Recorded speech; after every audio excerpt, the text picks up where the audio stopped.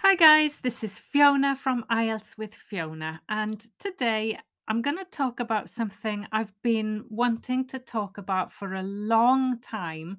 And I've got so many things to say about it that I kept waiting and waiting. And I'm not going to wait anymore. I'm going to try and talk about it and just hope for the best. I've got my notes and I probably will sound like I'm jumping from topic to topic, but there is one key theme throughout, and they are all related to the same topic.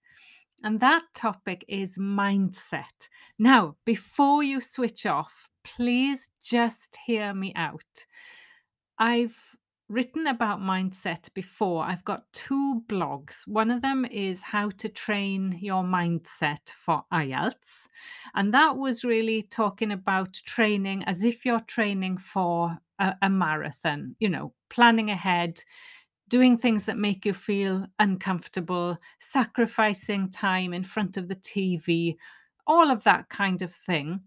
And the second one was called part two, how to stop making excuses and start making progress.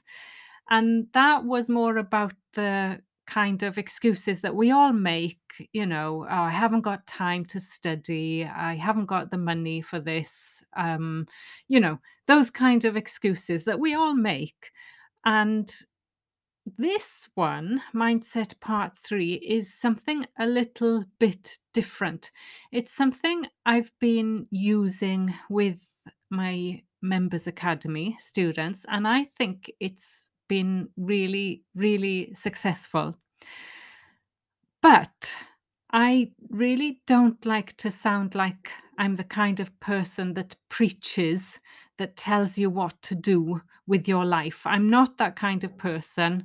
And I don't like the word mindset. I ignored mindset books for years. Whenever I heard somebody talk about mindset, I would instantly switch off. I would think, look, I'm quite intelligent. I don't need somebody to tell me how to think properly. I didn't like all that kind of stuff. But I really do think that IELTS success in IELTS is mindset. And actually, now when anybody asks me a question that I think is too simple, the answer I will always give is mindset. So if somebody says, and somebody said the other day, how can I go from band 7 to band 8? I think, are they really expecting a short answer to that question? So, okay, here's the short answer. The short answer is mindset. And really, mindset can answer all of the questions, the simple questions. So, the title of today's podcast is How to Ask Smarter Questions. There's a whole backstory to that as well. What do I mean by smarter questions? Well, as you can imagine, I get a lot of questions on a daily basis. Some of them are good and some of them are not. So, my motto is if you ask a better question, you'll get a better answer.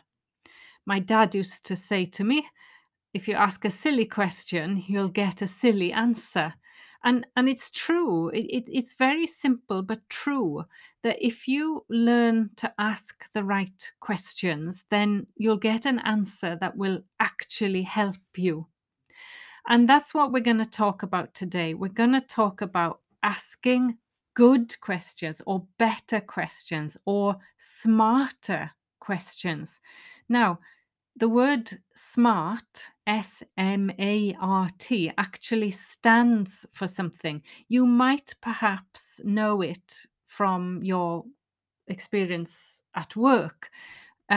Your line manager might ask you to write smart goals when you're doing your job plan. I'm not sure if they still exist, but when I worked at the British Council, every year you had a job plan. And the reason for it was that it's all very well to say, okay, well, this year I'm going to improve my teaching. Well, how can anybody check that you're improving your teaching, or after 1 year, how can you prove that you have improved your teaching? It's impossible. It's not a SMART goal. SMART means S for specific. So you have to think about why, what, when, where, and who, the WH questions. I'll give you examples, don't worry.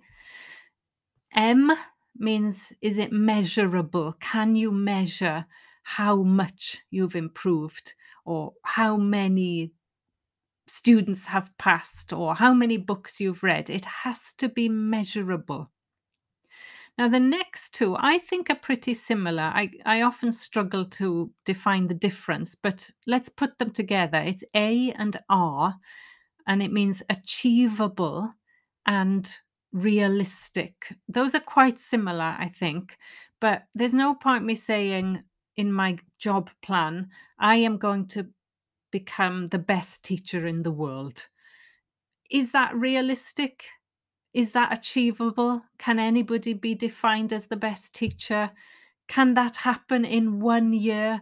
It's not really realistic or achievable, is it? So it's not a SMART goal. And finally, the T stands for time bound.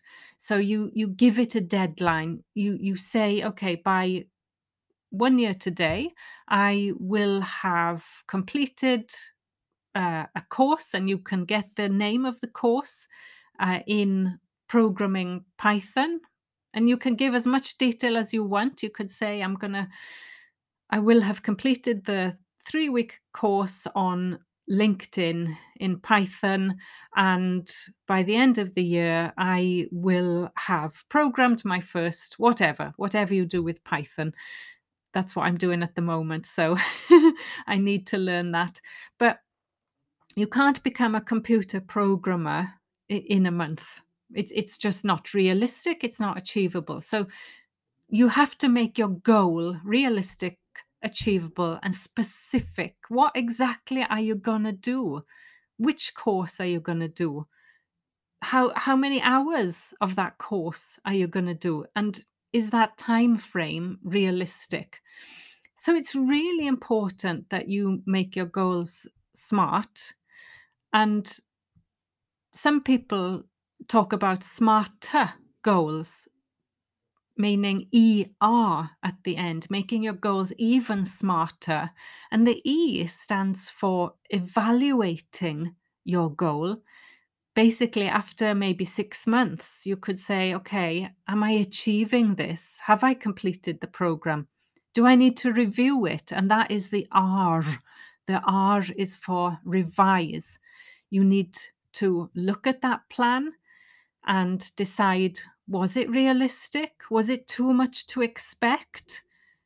Or was it too easy? Should I have made a more ambitious plan? Is my goal too small?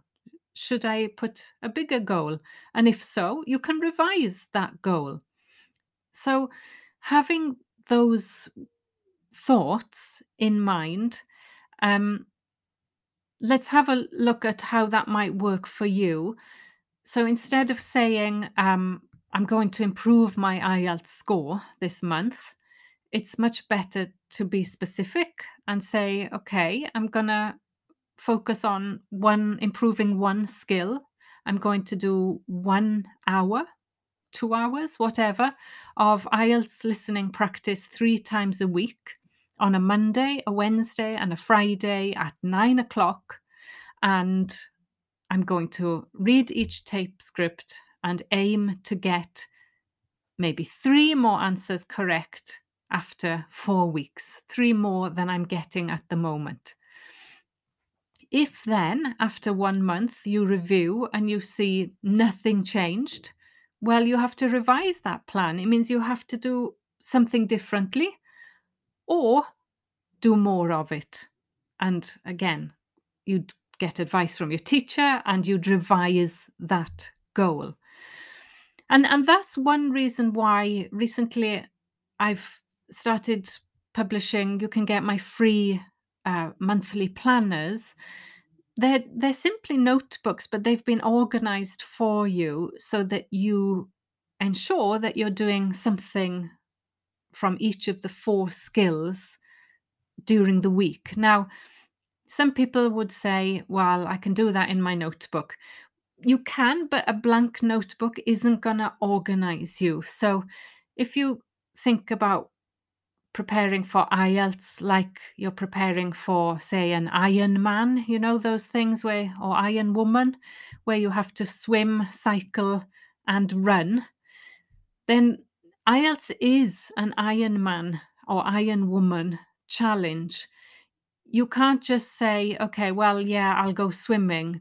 You've got to say, I'm going to go swimming 3 times a week, and then realize you've got to go running 3 times a week and cycling 3 times a week and bodybuilding twice a week. And it doesn't fit. So you've got to plan and say, okay, realistically, I can only go swimming twice a week. That means running twice a week and cycling twice a week. That leaves one day for the gym, whatever. You've got to plan it out and you've got to stay consistent.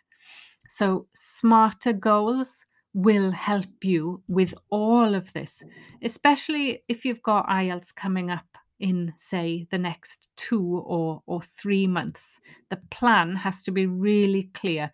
You can't leave it to chance. You can't hope for the best. Unless, of course, you're already high flying and doing really well, which I'm sure you are. So, let's bring it back to my initial mindset topic. And the question was, how can you make your questions smarter? So I was in the British Council webinar yesterday. It's a webinar for teachers, a monthly free webinar. I do recommend it if you're a teacher or a student. It was really useful. um, they go through an example. They went through a task one example, and it was really interesting. Um, but I was noticing, I was looking at the questions in the chat and thinking, oh my goodness, I can't believe you're asking that question. That's not an important question. And the most common answer that the trainer gave was, that doesn't matter. It doesn't matter. You know, questions like, oh, what if I put one paragraph followed by another paragraph or three paragraphs in part one? And the presenter tended to say, well, it doesn't matter. That doesn't really matter. No, it doesn't matter. So the questions were really things about things that didn't matter. And the most common question right at the start was, will I get a certificate? Now, I know certificates are important for professional development, I guess, to show your boss that you've done some training over the weekend, but it's not the important question. Getting a piece of paper, it's not an important question. So, what I train my students to do in the Members Academy is to question their questions, and for various reasons, which I'll go through today. First of all, is that question worth asking, or could you just Google it? And then, secondly, is that question smart, or can you rephrase it to make a smarter question?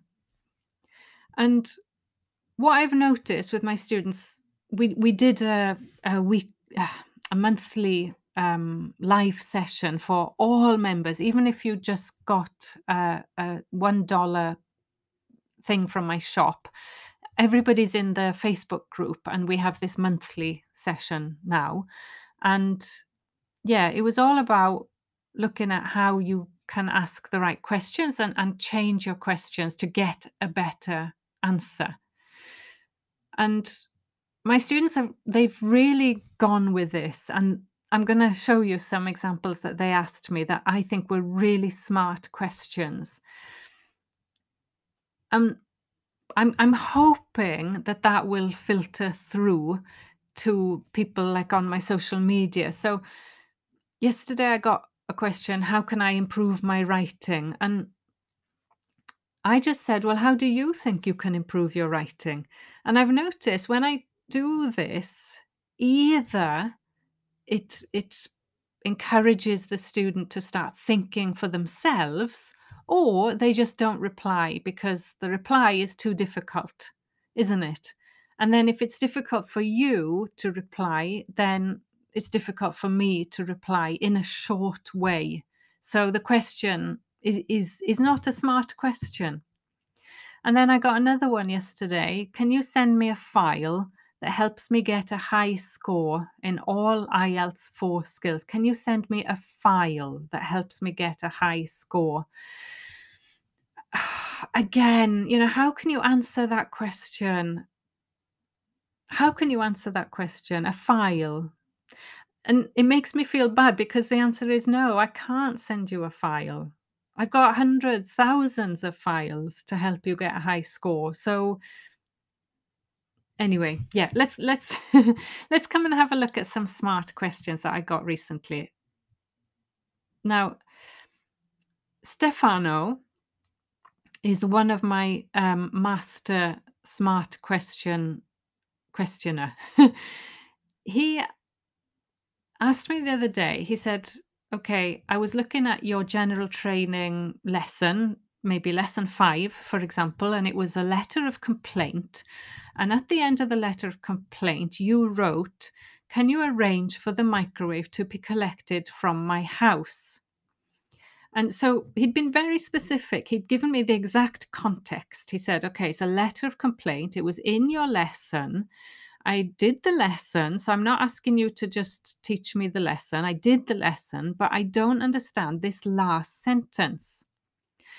And by him asking me that, it almost took up the whole of the FAQs live session because it was such a useful and important question.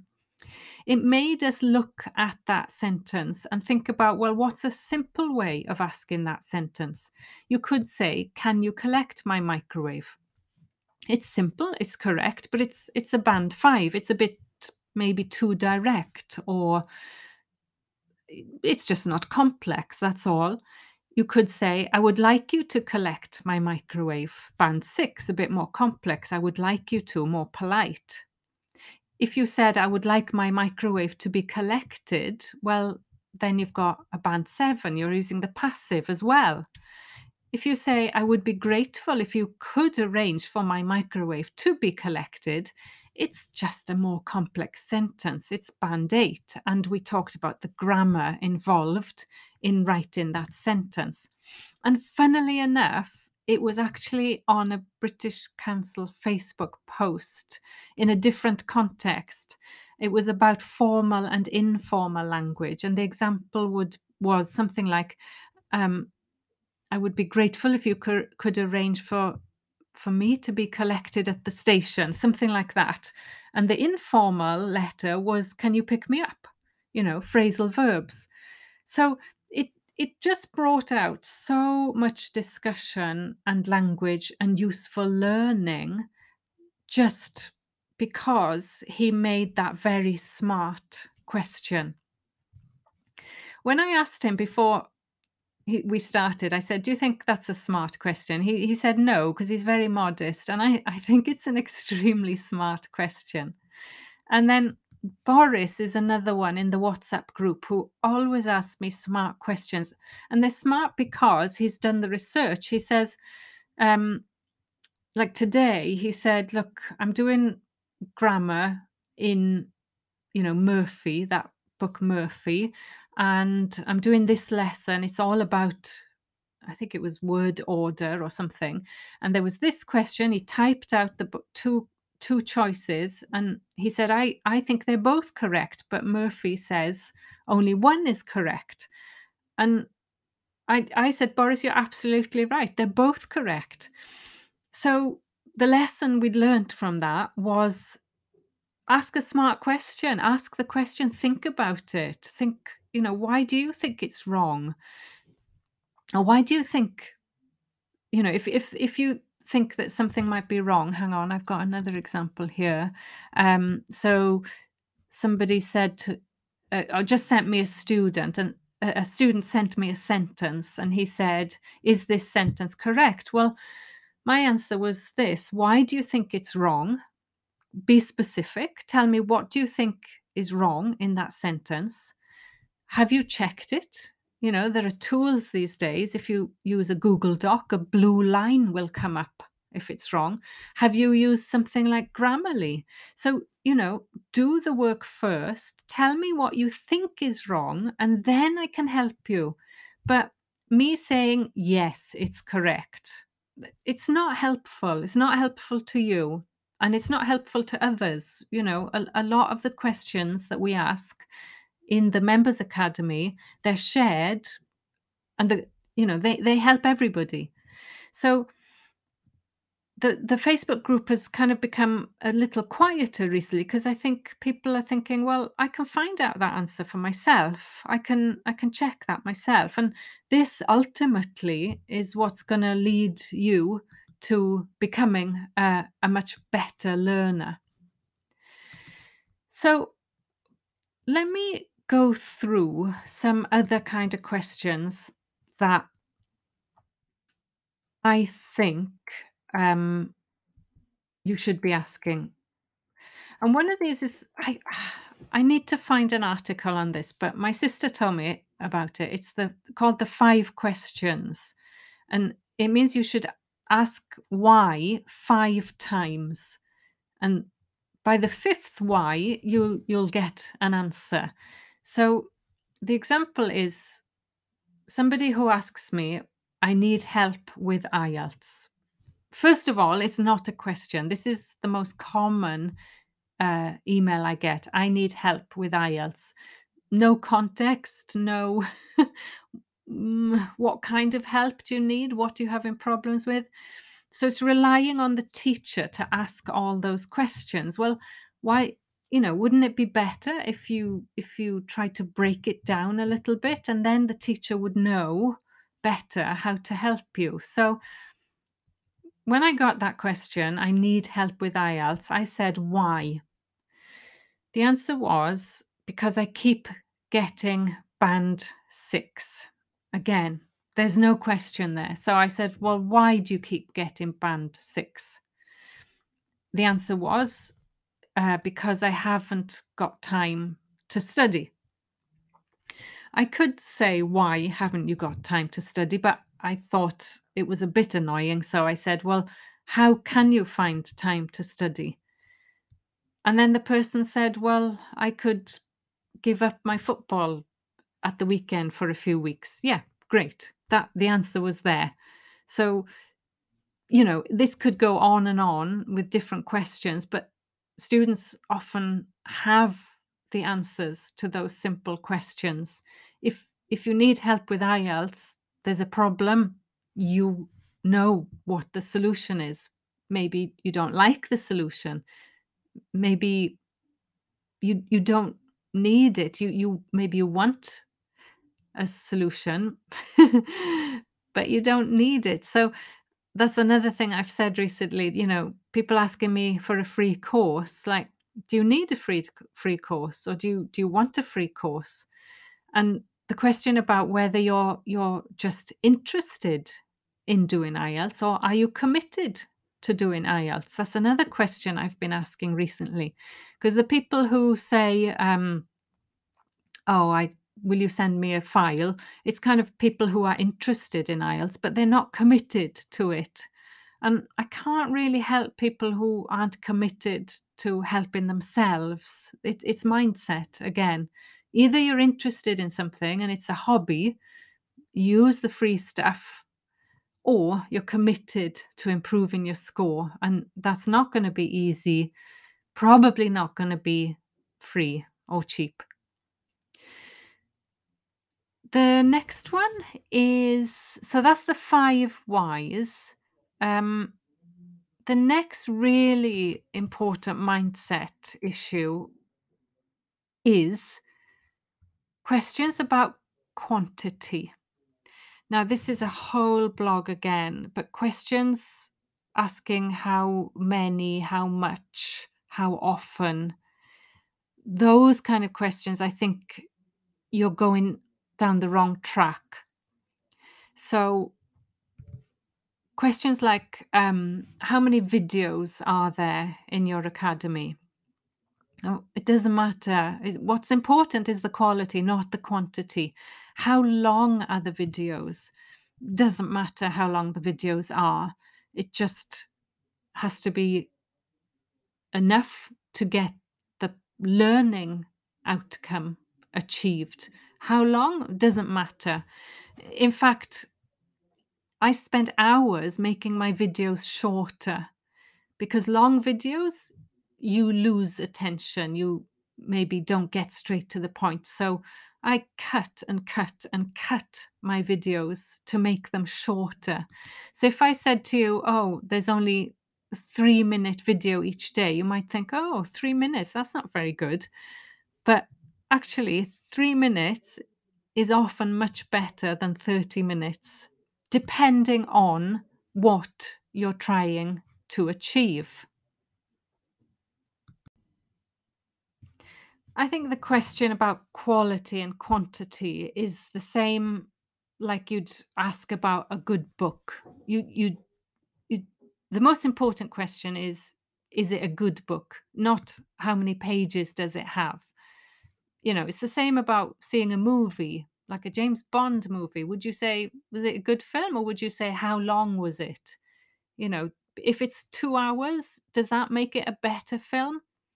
So these questions about quality and quantity, how often should I practice? Well, probably more than you're doing at the moment. How often do you think you should practice? Are you seeing progress? Then you're not practicing enough.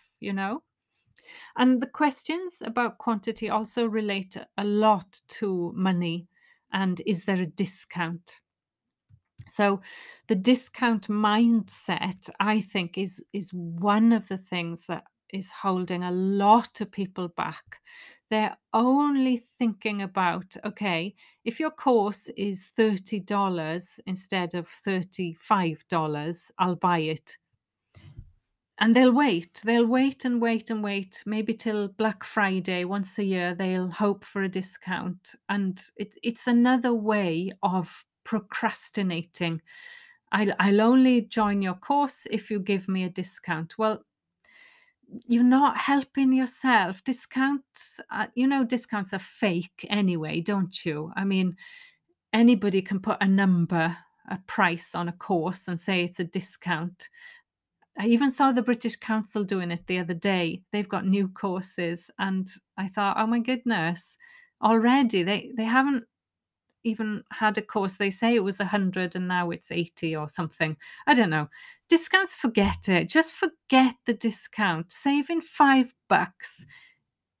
is not going to make the difference between you improving your IELTS and staying stuck. Take a risk. Sometimes not risking is riskier than risking. Just do it. Money is there to be made. Once you get your IELTS, you'll get a fantastic job and you'll think, why did I stop buying that course just because it didn't have a $5 discount? I mean, I know most courses online promote that, but it just gives you that mentality, oh, it's got a discount, it must be good. And it's simply not true. So stop looking at discounts, start looking at what the course provides and how it transforms you, how it can transform you. Um, yeah. Anyway, I could talk on and on and on about that. I shall stop there. I think I'm going to my last point now, which is baby bird syndrome. Somebody told me about this, and I think I've totally been guilty of this in my trying to learn stuff like about tech. So every online course creator wants you to buy their course. So, of course, they're going to give you free stuff in the hope that you will ultimately, at some point, pay them for their work or, yeah, buy a course. But it does in the same way that the discount mindset has a negative effect. The baby bird syndrome means that you're constantly expecting people to feed you with free stuff. And I know people hop around like baby birds, just get this free PDF, oh, this free download, but they don't commit to anything or anybody. They're just getting bitty information and bitty free stuff and kind of expecting people to do the work for them. And a question I often get is this, like, how can I read faster? Now, how can I read faster? It A teacher can't answer that kind of question in one sentence. And if they could, then you could answer it yourself. If it's a simple answer, you can answer it yourself. How can you get better at anything? How can you run faster? How can you get stronger? How can you lose weight? If there's a simple answer, then you know it. You don't need to ask that question. How can I understand more of the text? Well, can you answer that question yourself? I'm sure you can. And if you can't answer it yourself, then the best thing to do is to do some research. Everything's free online. Go away, do some research, ask some smart questions, and you'll find the answer. And if you don't want to do any research, then, if you want the quick version, then in my course, I think I've answered absolutely everything. We have a weekly takeaway where anything I've missed in the course or anything new that comes up, I'll answer it, and everybody's got access to that. Once they're in the academy, you've got access to it. So if you don't want to spend time looking for the answer, then you've got to commit in a different way, and that could be joining a course where the answers are there for you. Um, in fact, the other day I had somebody ask a question.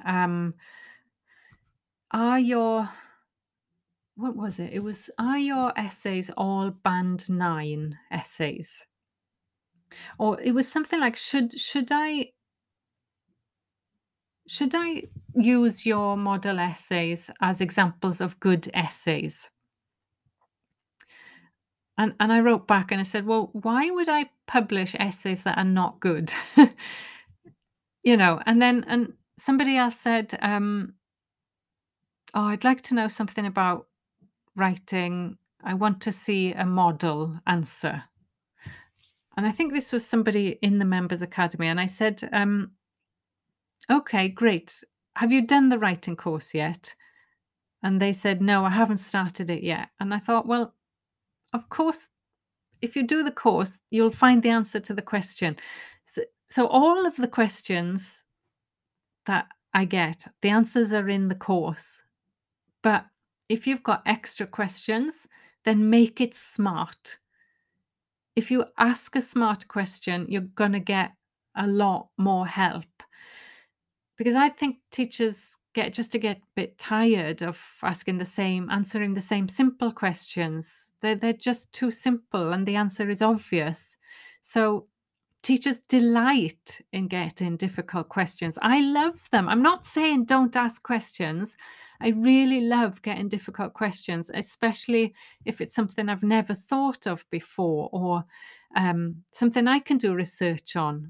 I actually like doing that. So I don't discourage you from asking questions, but I encourage you to ask smarter questions because I think this will change your mindset and change the way that you approach IELTS. And I think you'll see a huge shift in your progress.